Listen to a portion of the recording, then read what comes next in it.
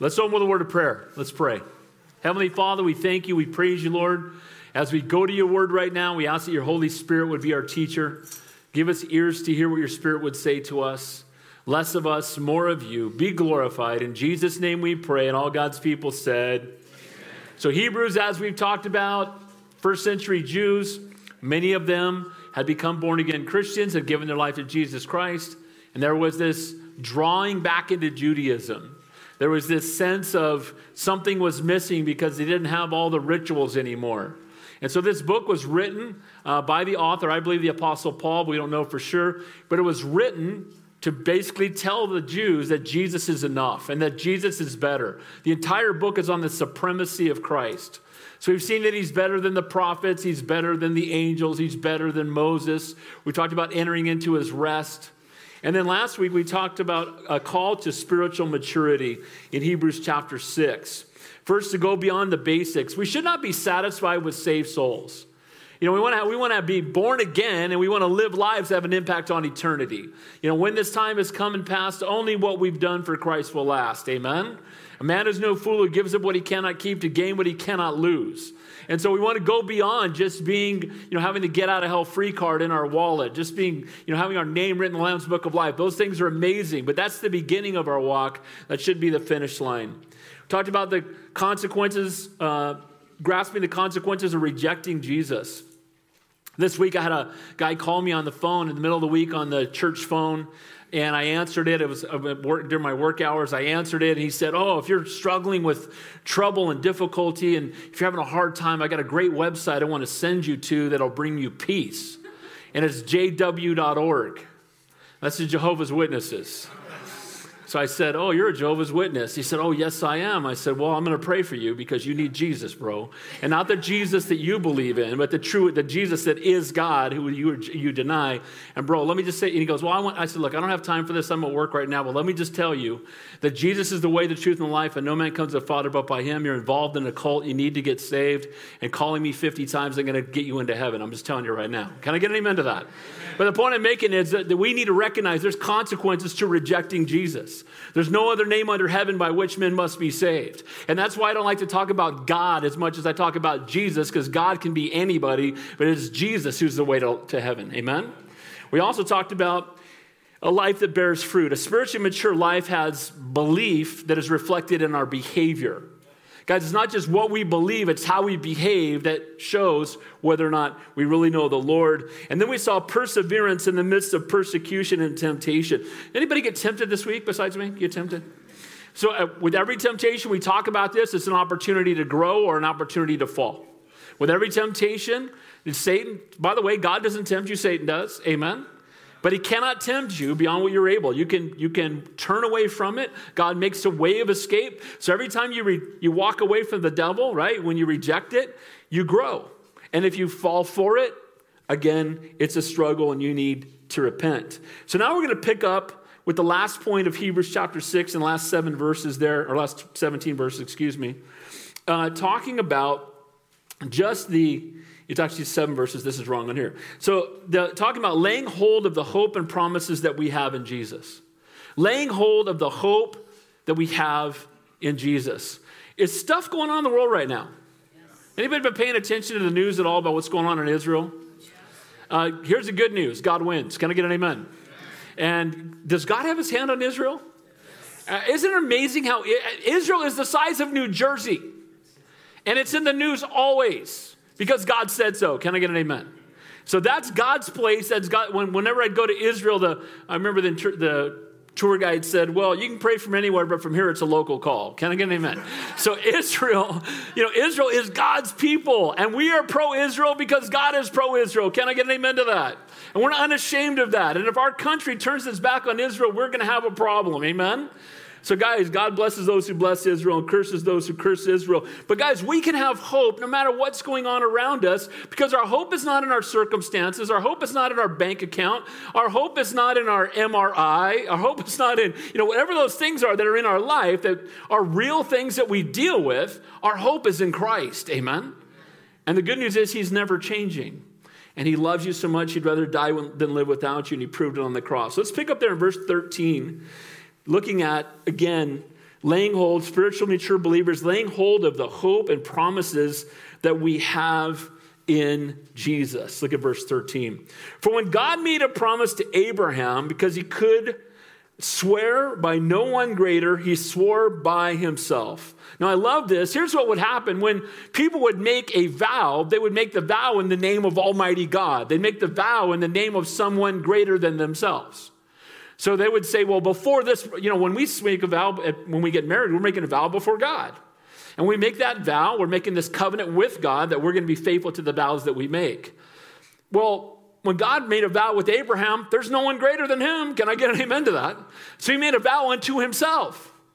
So when he makes a promise based on who he is. And we can trust in that. So God's promised to Abraham to bless him, to multiply his descendants as the stars of the heavens, that the Messiah would come through his lineage. These were challenges to these promises. There were very big challenges. Think about this. Can you imagine if someone comes to you at 75 and you think you're not going to have children, you're way past giving birth, having children, your wife's your age, and God says, well, not only are you going to have children, but they're going to number the stars in the sky and the sand on the seashore. Oh, and by the way, through your line, the Messiah is going to come. Well, guess what? He didn't give him a child for 25 more years after that. So you were already old. Sarah said of her husband, and he's as good as dead. That's how she described him. So they had to wait 25 more years after God made a promise that already seemed impossible at 75. He fulfilled it at 100. But we know that because he didn't fully trust God's promise enough, they took a shortcut. Guys, remember what happened while he was waiting? His wife said, hey, why don't you go sleep with my maidservant Hagar? Maybe we're supposed to get the baby that way. Now, God didn't tell them that. And that was their own plan. And when Sarah tells her husband, go sleep with the young hottie over there, he says, okay. Well, Hagar has a son named Ishmael. Do you know what's going on in the Middle East right now? It's still Isaac and Ishmael. Nothing has changed. Amen? Guys, we need to learn to wait upon the promises of God and not come up with a better alternative thinking we know better than God. Can I get an amen to that? And it's hard to be patient. And it's hard to wait upon the Lord. But when we do it our own way, the consequences can be great. And here we are thousands of years in the future. And the consequences remain as Ishmael and Isaac, their descendants, are still fighting in Israel. He could swear by no one greater. He swore by himself. Again, he swore oaths by the one who is greater. It helps you keep the oath, the accountability, and there's no one greater than our God. Amen? No one greater. Verse 14. And it says there, saying, surely blessing, I will bless you, and multiplying, I will multiply you. So surely it speaks of the complete certainty of his blessing. God's promise to Abraham was sealed with an oath of certainty. He's telling him, I'm telling you this is going to happen. Now, here's the great news. When you read the Bible and God gives us a promise, he's faithful to it every single time. Can I get an amen? He doesn't change his mind. He doesn't look in another direction. He doesn't come up with a new plan. He's faithful to his word and to his promises. So you know what that means? If you believe in your heart and confess with your mouth that Jesus Christ is Lord, you will be saved. Praise God. That's a promise in his word. Can I get an amen? Bible says to be absent from the body is to be present with the Lord. That's a promise of God. So when you close your eyes on earth, you're going to open them up in glory. That's a promise we have. Can I get an amen to that? Guys, see all the promises that he's coming back, the promise that he's going to deliver the church before the tribulation, all the promises that have been fulfilled and the promises that are yet to be fulfilled, we know will be fulfilled because God is the Word. Amen. And he gives us the Word and he is faithful to his Word. And we need to learn to trust him. Again, we get impatient. We want things to change right now. And we need to learn to trust in the sovereignty of God. By the way, God looks at your situation way different than you do. Did you know that? He's far more concerned about eternity. Amen? He's far more concerned about the long-term effect of the choices that we make than us and the immediate desire that we have. If you're lonely, you might get into a relationship you shouldn't get into. If you're struggling financially, you might do something out of bounds that isn't honoring to the Lord. We can go down the list of all these temptations that take place, and almost always those temptations are to get us to compromise our faith. And we need to learn to trust in God and his promises, verse 15. And so after he had patiently endured, he obtained the promise. That's the part we don't like. After he patiently endured. Abraham waited for God's timing to fulfill his promise. And again, Isaac wasn't born for 25 years. We know that he was impatient for a time, but God's plan came in God's time. We pray in our time, God answers in his time, and his timing is always perfect. Amen? When we respond by faith, we trust God's promises. He always comes through. His timing, his way is always best. The answer we like least to prayer. We prefer no to wait. Can I get an amen to that? Yes or no, those are easy. Okay, done deal. Wait. Oh, I don't like that. But no, we need to wait upon the Lord. We need to trust in the Lord. Faith is the substance of things hoped for, the evidence of things not seen. See, faith is trusting God when it hasn't happened yet, that it's going to happen. Amen?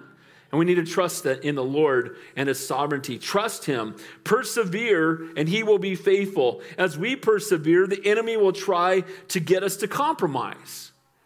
Because that's what he wants us to do, to tempt us to go another way, and that's how we get Hagar. Patiently endured in the original language means to be of long spirit, not of a loose heart. I like that. To be of a long spirit, not of a loose heart. To be spiritually minded, not be moved by our emotions. To persevere patiently and bravely in enduring misfortunes and troubles. To be patient in bearing the offenses and injuries of others. To be mild and slow when avenging. See, that's patiently enduring is not reaching out and getting vengeance, but leaving vengeance to the Lord. That can be hard, amen? Someone mistreats you. I'll tell you, they can mistreat me. I'm pretty easygoing. Mistreat my kids. We got another problem. Mistreat my wife. Oh, Lord, help me. Can I get an amen to that? And there's a reality that, that's when you really have to say, oh, God, please show up. I shared this on Thursday. I saw this little snippet somebody put online, and I thought it was so true. It said, a pastor needs to have the mind of a theologian, the heart of a child, and the skin of a rhinoceros. And I thought, amen, that is so true. You got to be unoffendable, because if you're offended easily, you will not last. Can I get an amen to that? And you just say, well, it doesn't matter. It's all good. But the vengeance and that heart, that impatience will come when somebody else you love is hurting. Because that's when we really have a hard time not stepping up and getting in the way. We need to learn to trust God. But notice it says he obtained. Again, the word there literally means to hit the mark. I love that. Because he patiently waited, he hit the mark. Because he patiently waited, even though he blew it along the way, but he patiently waited in the end, God brought about what God wanted to bring about. Is God bringing about in your life what he desires to bring about? Are you been so impatient that you've got away from what God had for you?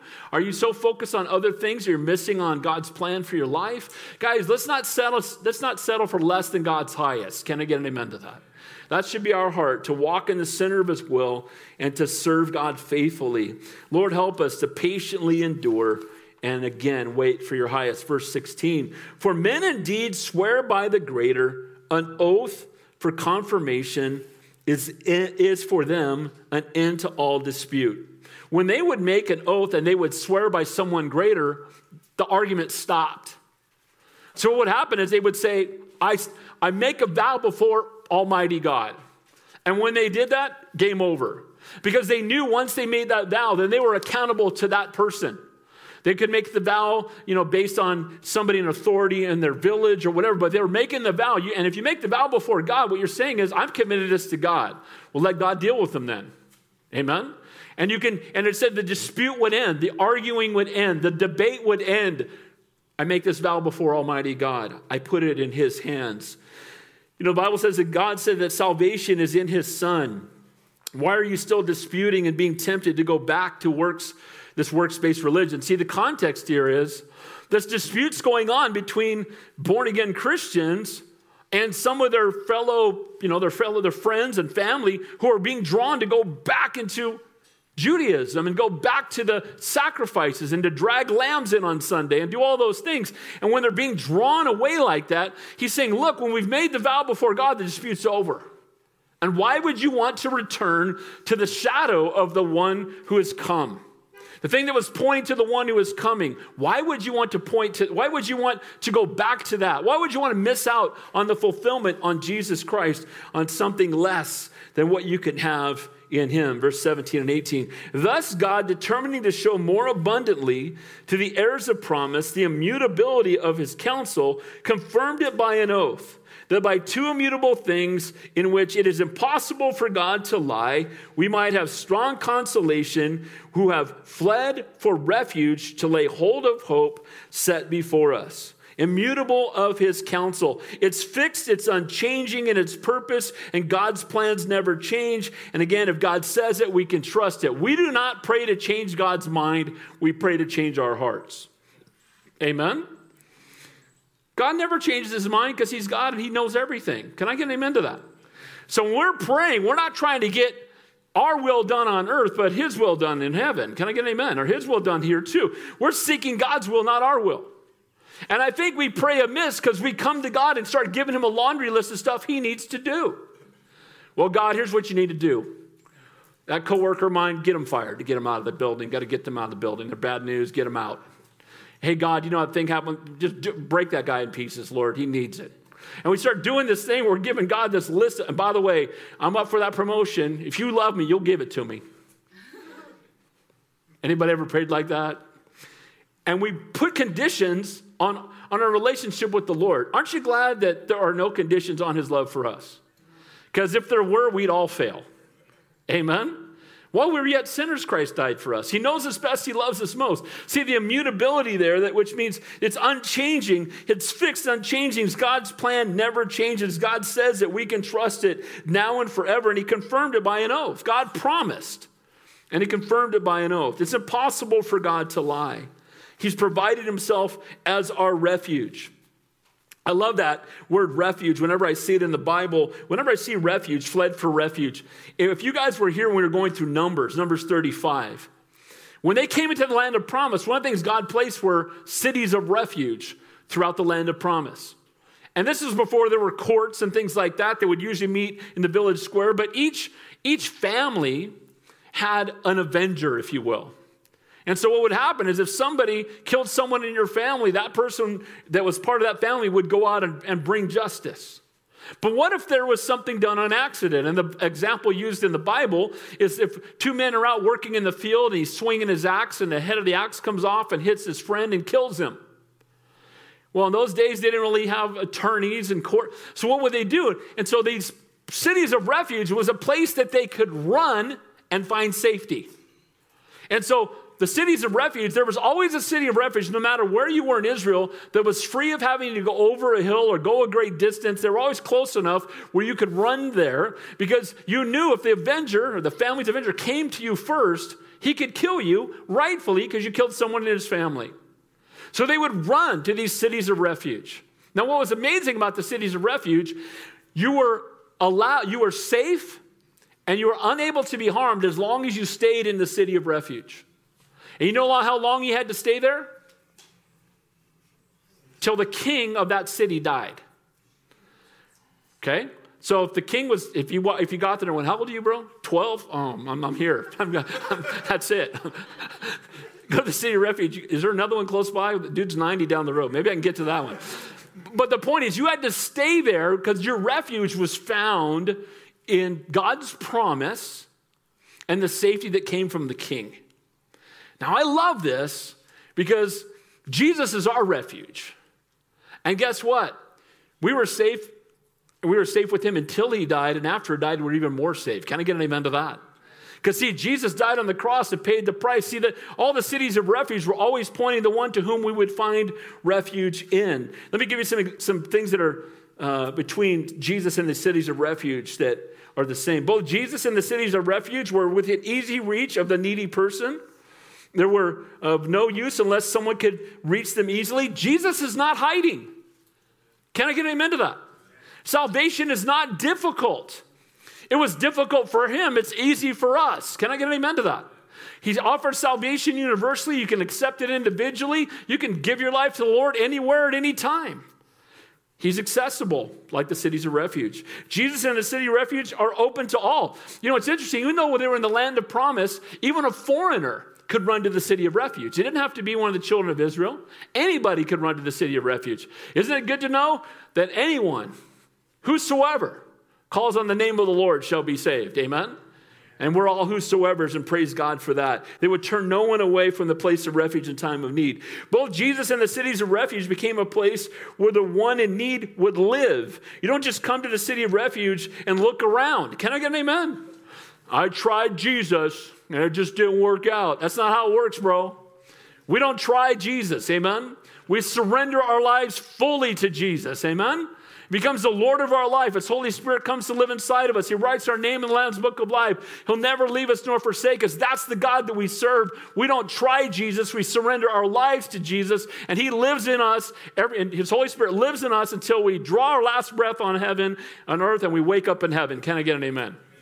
So we don't try him. He's fully invested in us. Amen? Both Jesus and the cities of refuge are the only alternative for the one in need. It's the only place they could go. There was no other place. There was not a Muslim city of refuge. There was not a Buddhist city of refuge or a Hindu city of refuge. There was the city of refuge. And guys, there's no other refuge. There's no other hope. There's no other place. There's no other way. It's all Jesus. Can I get an amen? It all points to the Lord. With Jesus in the cities of refuge, full freedom comes with the death. Again, it's the death of the high priest. I misspoke when I said the king, because Jesus is the king and the priest. We're going to see that in the next verse. In the next verses. He's the king and the priest. So when the priest died, they were set free. Well, our high priest died on the cross, and we've been set free from sin and death. Amen? Amen. And then there's a crucial distinction between Jesus and the cities of refuge. The cities of refuge only help the innocent. Because if you were a murderer, they could still put you on trial and drag you out of the city of refuge and put you to death. It was for those where it was an accident, which is where you get a manslayer. It's where you get the term for manslaughter. It's from the Bible. But the cities of refuge only help the innocent, but all the guilty come to Jesus. Can I get an amen? Everyone that comes to Jesus is guilty. There aren't any innocent. So our hope and our security, our refuge is Jesus. It's not rituals. It's not religion. It's not dragging lambs in. It's not fulfilling the feast. Again, remember the context. These people are being drawn back into Judaism, drawn back into the old covenant, and he's letting them know your refuge is in Christ.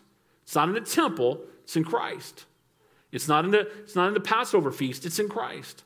It's not in sacrificing lambs. It's in Christ. Not religion, not rituals, not good works. Again, and God gave Abraham an oath, it says there. He made a promise to him. He made a promise to Abraham. And when he makes a promise to us, as he did, he sent his son, the one who is the only path to salvation. He gave us the unchanging promise of eternal life. By the way, here's the greatest gift, one of the greatest gifts God gave us. You ready? Holy Spirit. It says in Ephesians that we're blessed, chosen, adopted, accepted, redeemed, forgiven, enlightened, assured, sealed. And the word sealed there is like a down payment. So the Holy Spirit is a down payment on heaven. So when the Holy Spirit comes to live inside of you, it's ownership papers that you belong to the Lord. And once he comes in, he's not leaving. Thank you, Lord. Amen? So we have the promise of eternal life. We have the down payment on heaven in the person of the Holy Spirit who lives inside of us. And guys, our response is to lay a hold of the hope set before us. How do we do that? We run to Jesus because he's our refuge. Amen? When you're having a tough time, run to Jesus. Don't run to the world. Amen? Don't run to the worldly counselor. Don't run to Jesus. Come to Jesus. Seek after him. Fall at his feet. He's a faithful God. Last two verses. It says there, the hope we have as an anchor of the soul, both sure and steadfast, and which enters the presence beyond the veil, where the forerunner has entered for us, even Jesus, having become high priest forever, according to the order of Melchizedek. Now, we're going to talk about Melchizedek in chapter 7, but salvation is the anchor for the soul. It's the foundation in the midst of the storm. I think I told you this, I had a lot of stuff happen in my family in 1 month, and I had coworkers on my new sales team call me, and they were all saying, how do you still have so much joy? I don't get it. You know, you've had more difficulty in a month than I've had in 10 years, and I said, because God is still on the throne, and God is still faithful, and my mom closed her eyes on earth and opened them up in glory, and God didn't allow me to die when I had COVID because God's not done with me yet. Can I get an amen to that? And if he wants me to go home, you can't threaten me with heaven. Guys, the eternal perspective takes away all the anxiety, all the fear, all the worry, because we know who's in control, and we know that he knows what's best for us, and he's faithful to his promises. Can I get an amen to that? And guys, that should just bring peace. It should bring peace and joy. We're sure. He's the anchor of our souls. Aren't you glad we're anchored by Jesus, not by good works? If you're anchored by good works, you're like, am I anchored? I think the anchor came up. I got to put that back down. How am I doing today? Hey, look, I'm a straight shooter. I'm a shocker. But here's the thing. The Catholic Church, you got venial sins. Oh, you got immortal sins. Oh, I don't know, but I don't think you're saved anymore. But now you got to try to get back. Can you imagine? Guys, I'm so glad it's not, I'm glad I don't have to say, I hope I'm going to heaven. What time is it? Am I going? Right, amen? I'm glad that salvation is a no-so, amen? That heaven is a no-so. Because we're anchored to Jesus, not our good works. We're not anchored to religion. We're not anchored to the temple. We're not anchored to a man-made sacrifice. We're not anchored to anything we do. We're anchored to what he has done, and that anchor's not going anywhere. Can I get an amen to that? And there's a joy and a peace that comes from that. We're anchored to Jesus. And you know what that means? We'll survive every storm. Because it doesn't matter how much the wind blows, we're anchored to Jesus. It doesn't matter how big the waves get, we're anchored to Jesus. No matter what, if you're anchored to Jesus, you're not going anywhere. Can I get an amen to that? And there's such peace in that. The Old Testament priests only could go, as speaking here of the forerunners, they would go in behind the veil, but they could go in once a year on the Day of Atonement. And it would only be the high priest. And he'd usually get to do it once in his lifetime. And they would take the blood of the lamb and they'd go through the holy place and into the Holy of Holies through the veil. And they would sprinkle the blood of the lamb on the ark, which is a picture again of the resurrection, the angels on each side and on the mercy seat. And they would sprinkle the blood, and it was on the Day of Atonement. He'd make that atonement one day for everyone. But he had to make a sacrifice for himself before he could even go in, because he himself was the sinner in need of a Savior. When Jesus died on the cross, that veil was torn. And it's not one day a year for one man. It's all of us can come every moment of every day, anytime, anywhere, that through Jesus Christ we have access to the Father. Praise God, amen? So we pray to the Father in the name of the Son and the power of the Holy Spirit, and praise God that we can enter into his presence anywhere and anytime. And you are struggling, let me tell you right now, you are struggling if you're not spending enough time in his presence. One of the greatest ways we spend time in God's presence is in prayer. You know what prayer does? It brings peace to every situation. You know what prayer does? It takes our eyes off the temptation and puts our eyes back on Jesus. You know what prayer does? It takes our eyes off the trials of life and gets our eyes back on Jesus. Amen? You know what prayer does? It makes us not worry about the things that are passing away, and it gives us an eternal focus and passion in all that we do. Guys, so it's prayer, but it's also the word. Every time I open up the Bible, God speaks to me, and God speaks to you. And what's amazing about it is people are struggling. And here's a question I ask often when people are going through a hard time. How's your prayer life? Oh, I don't have time to pray. Well, you got time to call me. You got time to pray. Can I get an amen to that? I don't have time to pray. You got some priorities you need to change. Amen? How's your time in the Word? Well, I don't really mind. Okay, so you don't talk to God and you don't let him talk to you and you wonder why your life's a mess. Can I get an amen? Pastor Chuck's second in command, I'm very blocking on his name right now. Someone's going to remember it. Tell me, what is it? Romaine, there it is. Pastor Romaine used to bring people in for counseling, and he would look at them in the eye and say, before we get started, how's your prayer life? Oh, not very good. How's your time in the Word? How's your daily devotion? Go do that and then come back. Literally, kick him out. Go do that, because if you're not talking to God, talking to me is a waste of time. Can I get amen to that? So we're anchored to Jesus, guys. He's the hope. He's the one that we hold on to. And again, the high priest could only go into the model, into the model of heaven, which was the temple or the tabernacle, whatever time you may be. Could only go alone. They could bring no one else. Jesus is not the model of heaven, but heaven itself. We bring all to the one who we will follow. And the writer of the Hebrews is saying what you have in Jesus, nothing else compares. He's saying, look, whatever you think you're going to go back and get in the temple again, whatever you think you're going to go get going back to the old covenant, nothing is better than Jesus. Amen? Nothing is better than Jesus. We have people walking away from Jesus right now. Here's what I would say. They never knew him. Can I get an amen to that? Because if you know Jesus, there's no way in the world you're going to walk. You may have times when you're not as close to him as you should be. But guys, he's the only hope we have. Don't be drawn away to that which is empty, something that cannot compare to Jesus. Lay hold of the hope and the promise that you have in him. Amen? And I'll tell you what, he's the Prince of Peace, and he brings peace to every circumstance. Now, at the end of that, he says there, according to the order of Melchizedek. Who is this guy?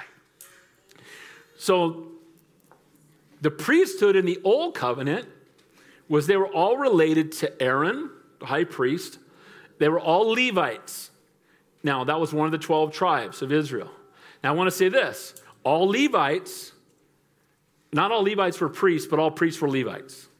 Okay? Melchizedek is not a Levite, and yet he's a priest. We're going to learn a little bit about this guy. And it says here that according to the order of Melchizedek. Grab your outline, flip it over now. Let's look at chapter 7.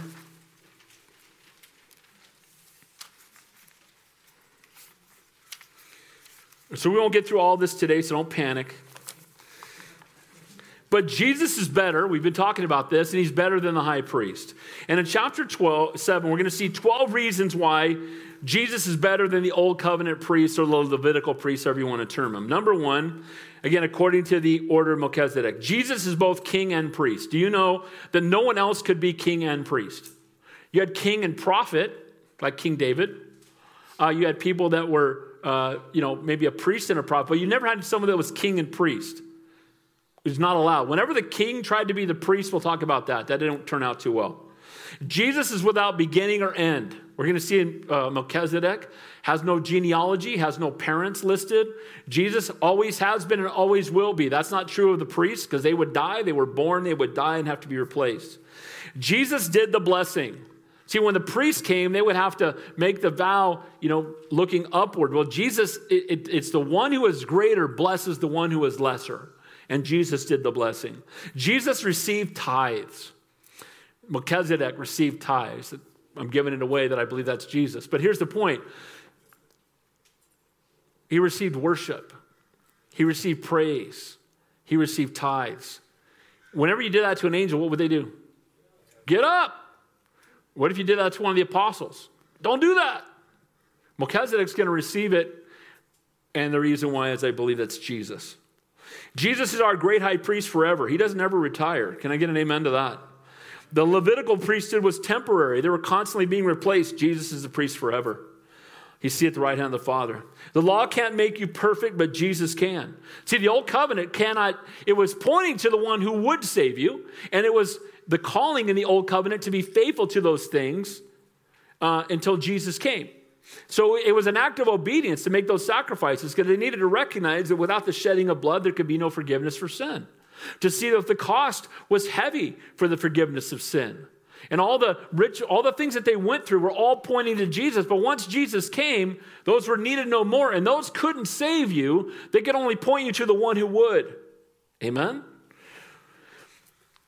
The law can't make you perfect, but Jesus can. Jesus is our guarantee of a better covenant.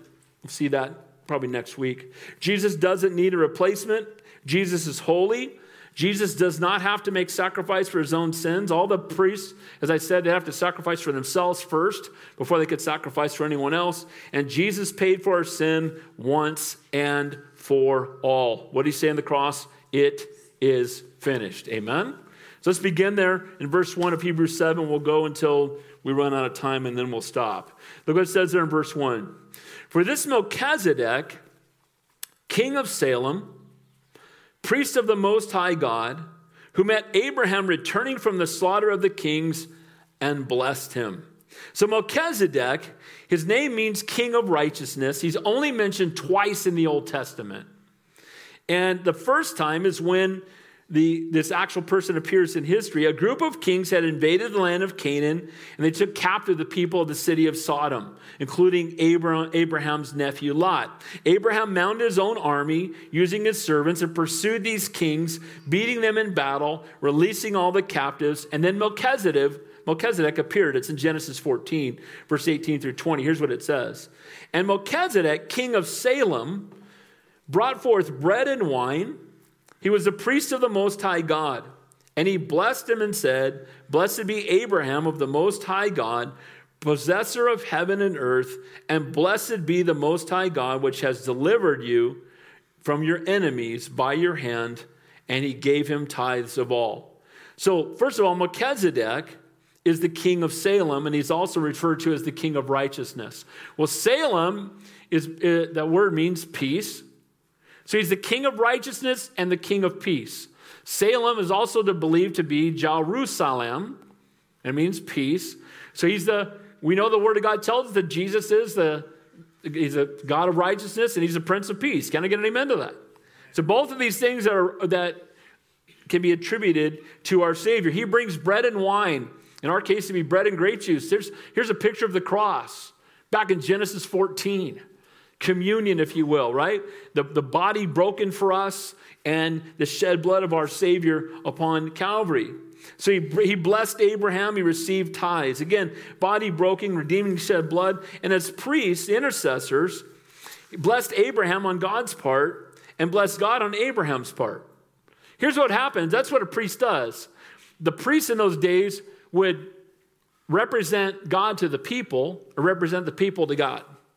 There needed to be an intermediary between sinful man and holy God.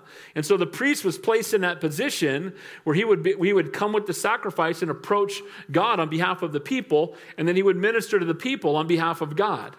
Well, guess what? Jesus took care of all of that. Can I get an amen? Because now we don't run to a priest. We don't need priests anymore. Can I get an amen to that? Right? Because who's the one intermediary between man and God? It's Jesus Christ. Who's seated at the right hand of the Father? It's Jesus Christ. Who do we confess our sins to? Jesus Christ. Who forgives our sins? Jesus Christ. And he's not going to tell you to pray any Hail Marys either. Can I get an amen to that? Why? Because we come to the Father in the name of the Son and the power of the Holy Spirit, and the price was paid on the cross, and Jesus plus nothing equals salvation. And when they tell you you've got to do this and this and this to be forgiven, we're adding to the cross of Calvary. Amen? We're making Jesus a liar. He says paid in full. He received tithes, 10th of the spoils and all possessions. Now look, if you've been coming to Calvary Chapel at all, we have never passed an offering here and we never will. Even our church in Santa Cruz got very, very large. We just put boxes at the back door and that's it.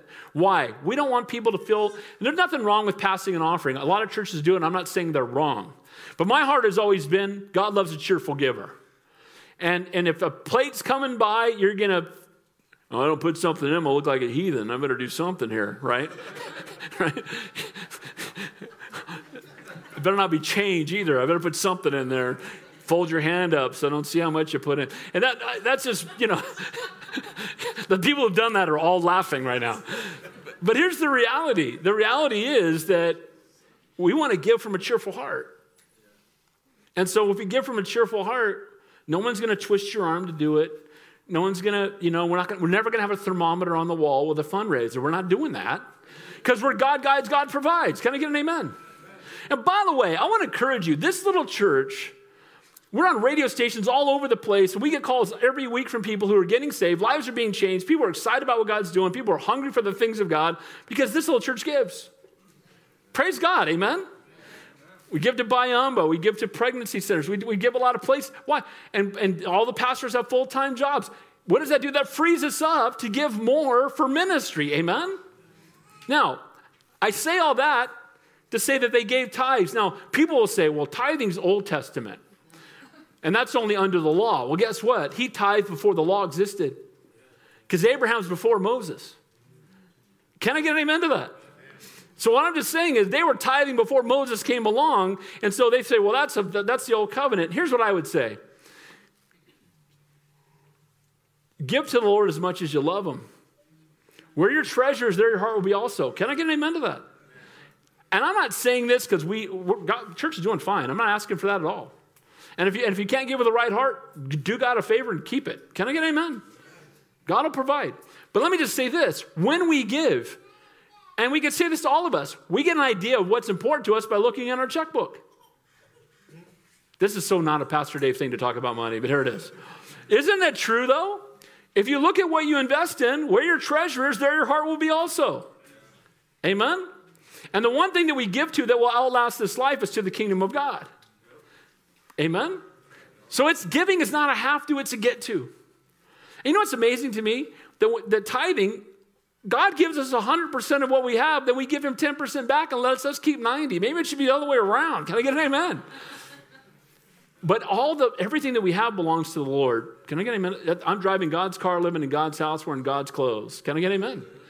And if it all belongs to him, then I hold on to it lightly because it's not mine anyway. Amen? Where your treasure is, there your heart will be also. So Melchizedek received the tithe. He received a gift, an offering that was given to him by Abraham. And again, he would not just give that to anyone, the fact that he received it. The second Old Testament mention of Melchizedek is when David said that the Messiah would be the priest after the order of Melchizedek. It says it in Psalm 110, the Lord hath sworn and will not repent or change his mind. Thou art a priest forever after the order of Melchizedek. So the Messiah is not going to be after the order of Levi or the Old Covenant. He's going to be the order of Melchizedek. Because here was part of the argument that was taking place from the Jews that were wandering back, wanting to go back into the temple. Well, wait a minute. If Jesus is your Savior, he's from the tribe of Judah. He's not a Levite, right? He's not a descendant of Aaron.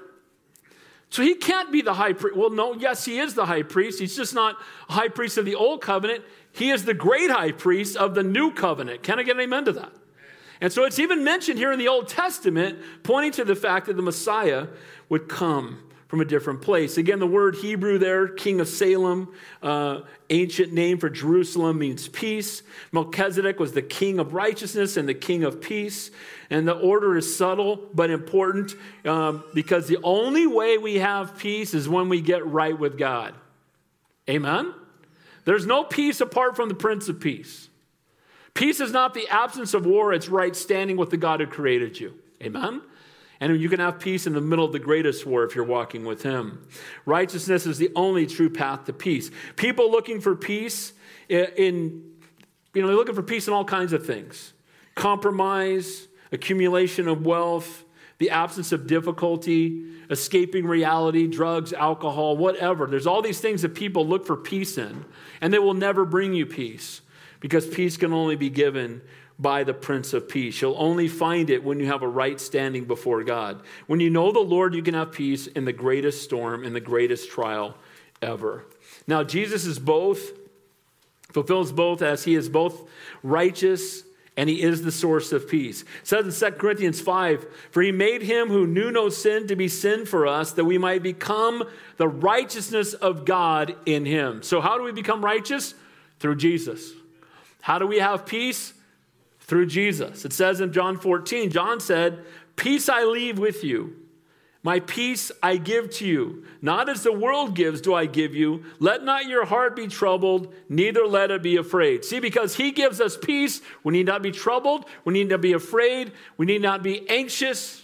We need not be uptight. We need not be angry. We need not be worried. Why? Because Jesus gives us peace when we have a relationship with him. So Melchizedek is not only the king of righteousness and the king of peace, but notice what it says there. He is the priest of the Most High God. So he is the priest of the Most High God. Now, how can that be? Again, the Jew would ask. He's not a descendant of Aaron. Jewish law forbids any man to be both king and priest as well. It says in 2 Chronicles, there was a good man by the name of Uzziah, King Uzziah. You guys probably heard of him, or maybe you haven't. Read your Bible through in a year, you'll know all these names. Can I get an amen? We've got a yellow thing on the back table. Make that a goal for this year. Can I get an amen? After being blessed by God, after ushering in revival, after expanding the borders of Israel, he said, I'm going into the temple to burn incense to the Lord. So here's what happened. God was blessing him as a king, so he took the role of a priest and said, I'm going to go into the temple, something that only the priest is supposed to do, and burn incense to the Lord. Now, here we go, Bible scholars. What happened to Uzziah when he went in there? What happened? Got leprosy. God smote him with leprosy. This was a godly man, but what did he do? He went in a place he wasn't supposed to go, and he was the king, but he's not the priest, because only one can be the king and the priest, and that's Jesus. Amen? That's why no man could take both of those roles. Does that make sense? So King Uzziah went in, he was struck with leprosy. And again, I'm going in, and then again, a man could be king and prophet like David, or priest and a prophet like Aaron, but he could not be king and a prophet. He went into the temple, he was smitten with leprosy. I think God got his attention. Can I get an amen? Guess what? There was one other, King Saul. You guys remember King Saul?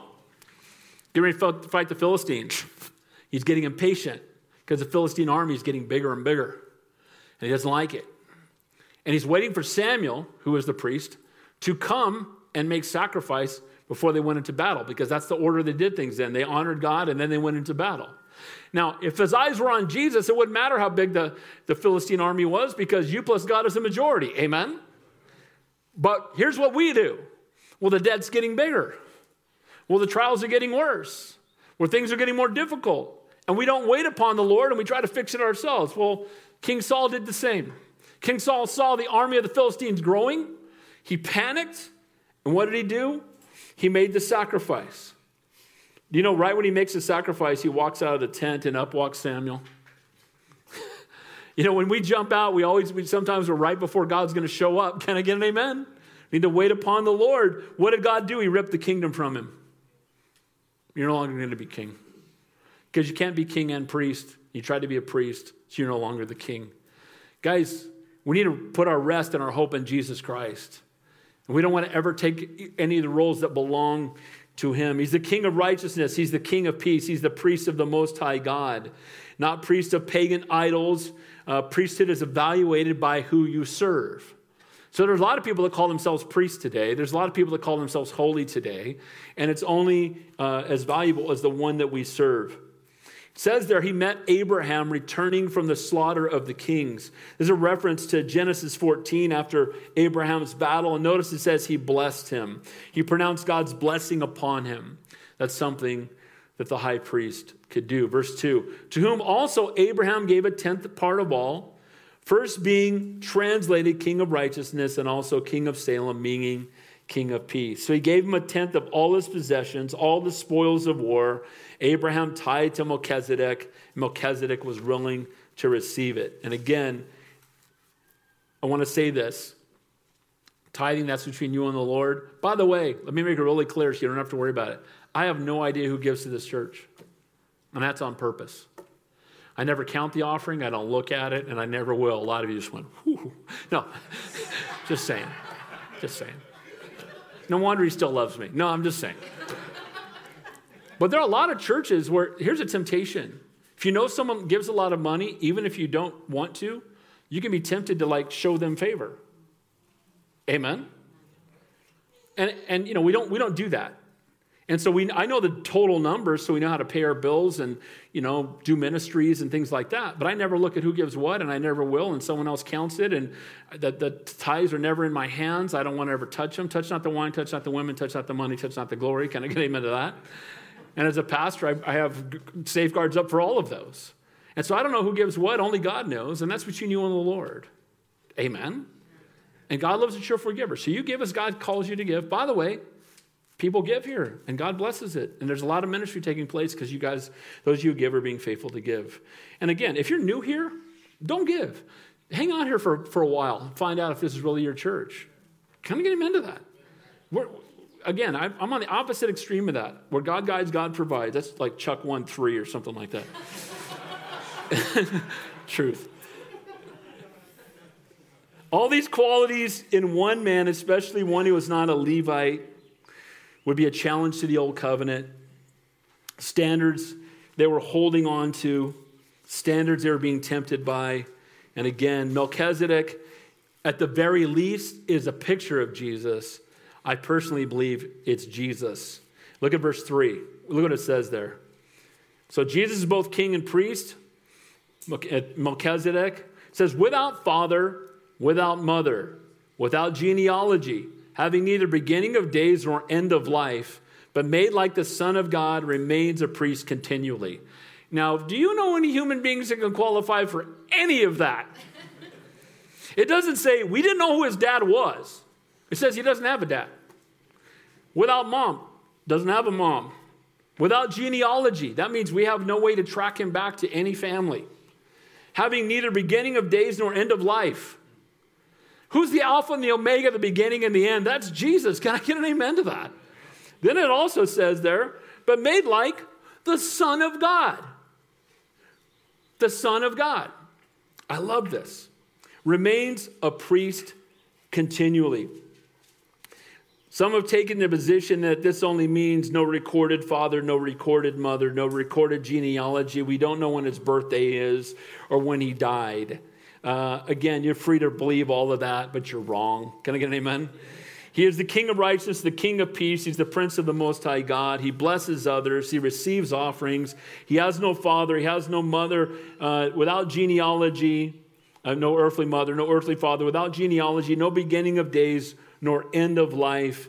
And again, to me, that is so clearly Jesus. Jesus said in John chapter 8, your father Abraham rejoiced to see my day, and he saw it and was glad.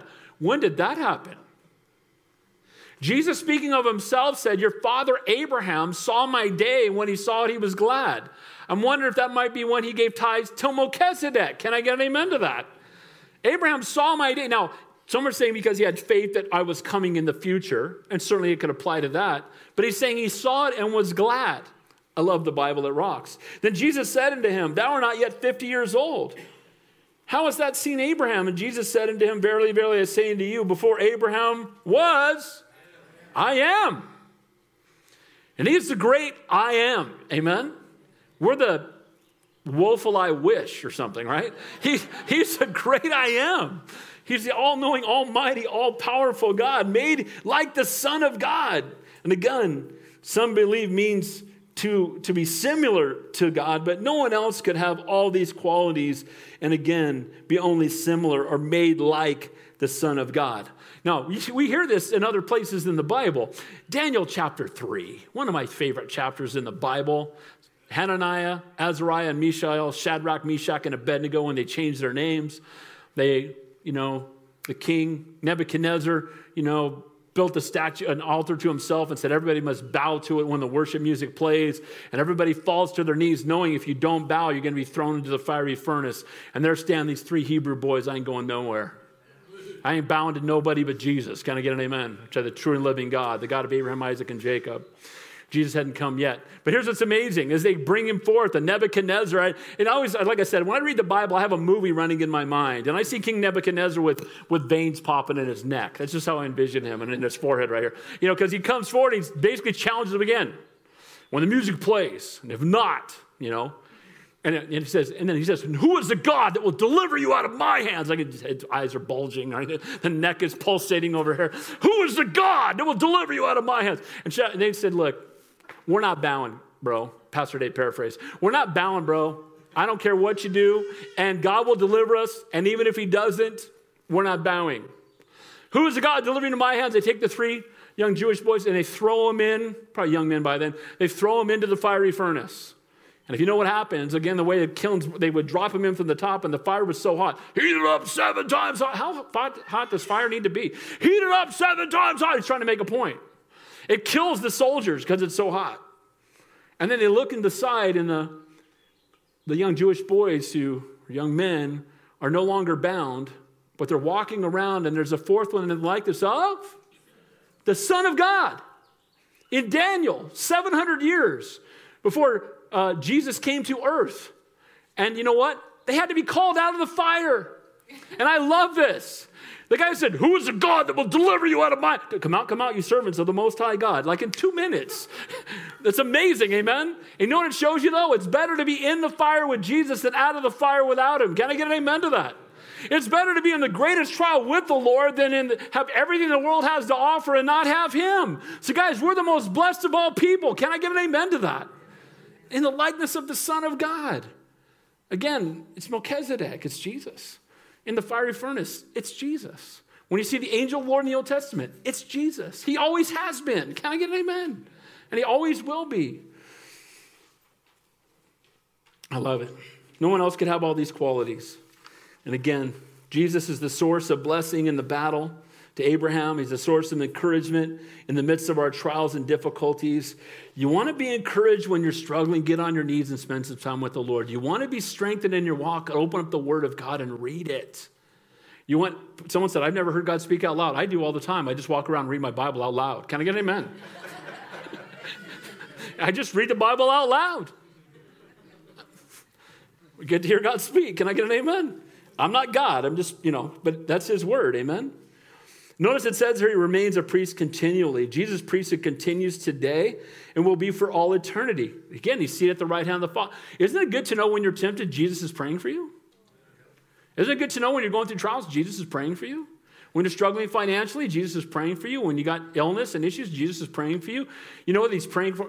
As we pray for our nation, he prays for us. Praise God. Can I get an amen to that? It brings peace to every circumstance. So 12 reasons why Jesus is better than the Levitical priest. Number 1, he is both king and priest. Number 2, he is without beginning or end. Number 3, he did the blessing. He's the one that from the position of the greater to the lesser. Look at verse 4.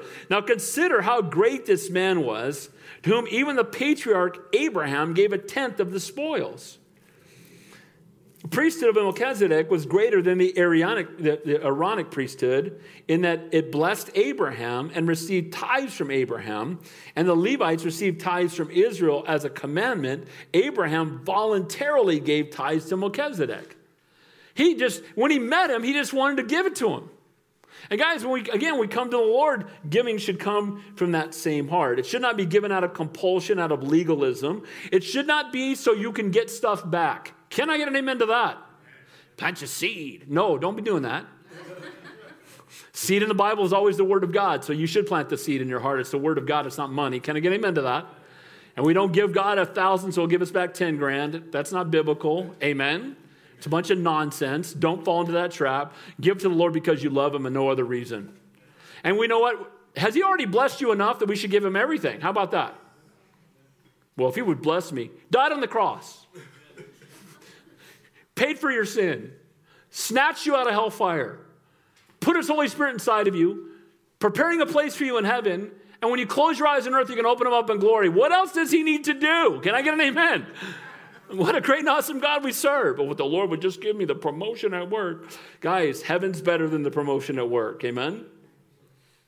Abraham, the father of the Jews, tied to Melchizedek, the inferior to the superior. Abraham recognized him as being greater than him. Father Abraham.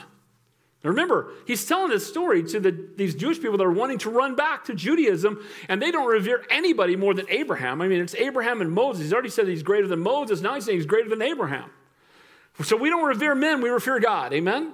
We praise God for godly men. People say, we need to stand on the shoulders of the saints that went before. And I'm going to stand on the shoulders of the Savior that died on the cross. Can I get an amen to that? Let's hang on to him. Let's put our faith in him. And this says in verse 5, and indeed those who are the sons of Levi, who receive priesthood, have a commandment to receive tithes from people according to the law, that is from their brethren, though they have come from the loins of Abraham. But he whose genealogy is not derived from them received tithes from Abraham and blessed him who had the promises. He's blessing the one who had the promise of God. And the one who had the promise of God is viewing Melchizedek as being greater than him. He recognized and submitted to his authority. The result was both submission, and the response was then blessing. Look what it says in verse 7. Now beyond all contradiction, the lesser is blessed by the better. So again, it's clear that Melchizedek is greater than Abraham. And Abraham is Father Abraham, the father of faith, the father of all Jews. And Melchizedek is greater. And Abraham gave tithes to Melchizedek. Okay? And so all this is being explained to these people, again, first century Christians who are being tempted to go back. I have a close friend who was a Calvary Chapel pastor, and he went back to the Catholic Church completely, and he and I have conversations on the phone. And he'll tell me, yeah, I've gone back to the Holy Church. I said, bro, we are the Holy Church. Can I get an amen to that? I said, help me out here. So if the Pope comes by, you kissing his ring, calling him Holy Father? There's only one Holy Father, and he's in heaven. Can I get an amen to that? I'm not just picking on the because it's the Episcopal Church. We can pick on them all. Anytime we make the church more important than Jesus, it is becoming a cult. Can I get an amen to that? Now, there are people within those churches, some of those that are saved because they don't know better. Amen? And they love Jesus. But if you come into a place and the priests are elevated and they're up there and you're down here and there's a bunch of saints where you're kissing this and kissing that and tithing to this and you pray to this saint and you pray to that saint, you know what we're doing? All of that takes your eyes off of Jesus. And anything that takes your eyes off of Jesus needs to be done away with. Can I get an amen to that? So I'm so thankful that we are the church. We don't put our faith in the church, we put our faith in Christ. We are the bride of Christ. Can I get an amen? We're married to Jesus. We're not as impressed with, houses with stained glass as we are the Savior who came and suffered and died that we might have eternal life. Amen? Blessing is the greater position of authority upon the lesser. And he's making it clear here. Well, let's do 2 more verses. And then we'll finish. Verse 8 and 9. Look what it says. It says Jesus received tithes. Look at verse 4. But here mortal men receive tithes, but there he receives them, of whom it is witnessed that he lives. Even Levi, who received tithes, paid tithes through Abraham, so to speak, for he is still in the loins of his father when Melchizedek met him.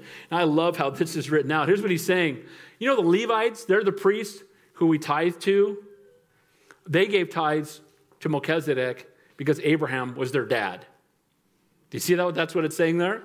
So even the Levites were tithing to Melchizedek. Now, guys, so either Melchizedek, some guy that just wandered out of the wilderness somewhere, who didn't have a mom or a dad, and there was no earthly mom or dad who we don't know where he came from, we don't know what his genealogy is, and again, that's what some people believe. People I respect, other pastors I respect, believe that Melchizedek is a type or a picture of Jesus. I think it's Jesus. Amen. When he's described as the Alpha and the Omega, that's enough for me, with no beginning and no end. So the order of Melchizedek, he receives tithes, he lives, originally spoken of thousands of years earlier, yet he still lives. It says that there, that he received, and it says, whom are you giving your gifts to support, dead men or a living Savior? Amen?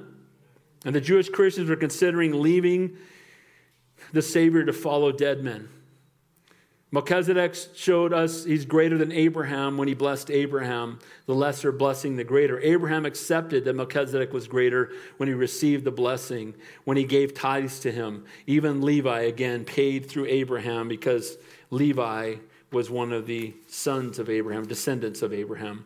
And Jewish Christians, tempted to go back after dead men, gave their lives and resources and service unto him instead of remaining faithful to the true and living God. We don't want to run back. Don't run back to religion when you already have a relationship. If you already know the Lord and you have a relationship with him, why would you run back to something that the old covenant was amazing? God used it, God created it, God commanded it, and it was always pointing to Jesus. But once he came, it was done away with. Amen? So, in closing, our great high priest, Jesus is both king and priest. He's the beginning. He's without beginning or end, as is Melchizedek. He did the blessing. He receives the tithes. So hang on to this outline. We'll look at the rest of it next week. But the bottom line is, Jesus is better. Amen? And this whole book is about the supremacy of Christ. We're not of Calvary Chapel. We're not of the Catholic Church. We're not of the Presbyterian Church. We're of Jesus Christ. Amen? We're followers of Jesus. Lord, we thank you. We praise you. We love you. We thank you for your word. We thank you, Lord, that you are better. You are the best.